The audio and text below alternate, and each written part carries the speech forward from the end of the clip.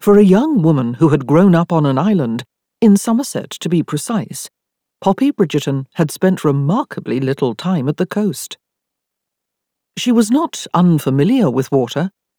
There was a lake near her family's home, and Poppy's parents had insisted that all their children learn to swim.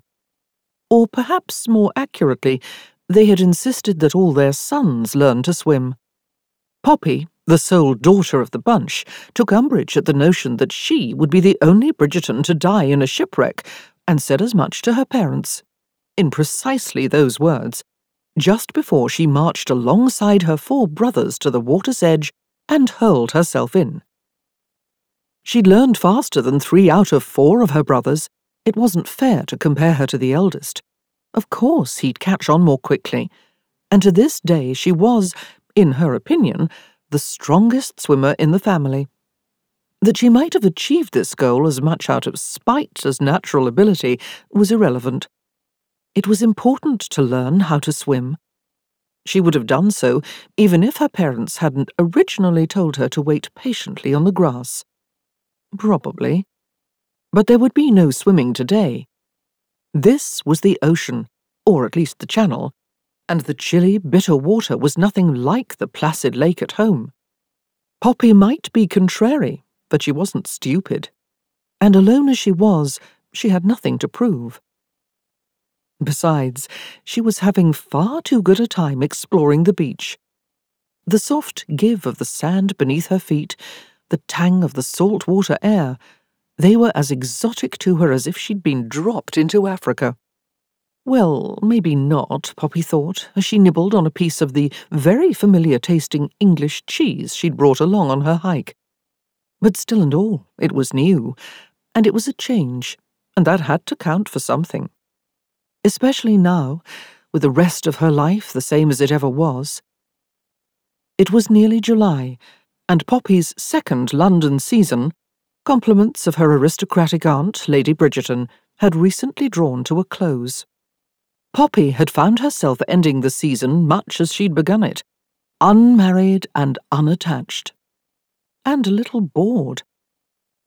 She supposed she could have remained in London for the last dregs of the social whirl, hoping that she might actually meet someone she hadn't met before. Unlikely. She could have accepted her aunt's invitation to rusticate in Kent, on the off chance that she might actually like one of the unmarried gentlemen who just happened to be invited for dinner.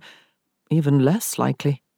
But of course this would have required that she grit her teeth and attempt to hold her tongue when Aunt Alexandra wanted to know what was wrong with the latest offering, the least likely of all. Her choices had been dull and duller, but thankfully she'd been saved by her dear childhood friend Elizabeth, who had moved to Charmouth several years earlier with her husband, the affable and bookish George Armitage. George, however, had been called to Northumberland for some urgent family matter, the details of which Poppy had never quite got straight, and Elizabeth had been left alone at her seaside house, 6.5 months with child. Bored and confined, she'd invited Poppy to come for an extended visit, and Poppy had happily accepted. It would be like old times for the two friends. Poppy popped another bite of cheese into her mouth. Well, except for the massive size of Elizabeth's belly, that was new. It meant Elizabeth couldn't accompany her on her daily jaunts to the shore, but that was no matter. Poppy knew her reputation had never included the word shy, but conversational nature notwithstanding, she rather enjoyed her own company. And after months and months of making small talk in London, it felt rather nice to clear her head with the sharp sea air.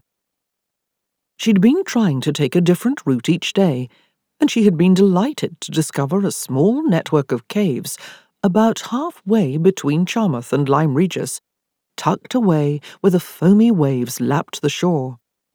Most filled with water when the tide was in, but after surveying the landscape, Poppy was convinced that there had to exist a few that remained dry, and she was determined to find one.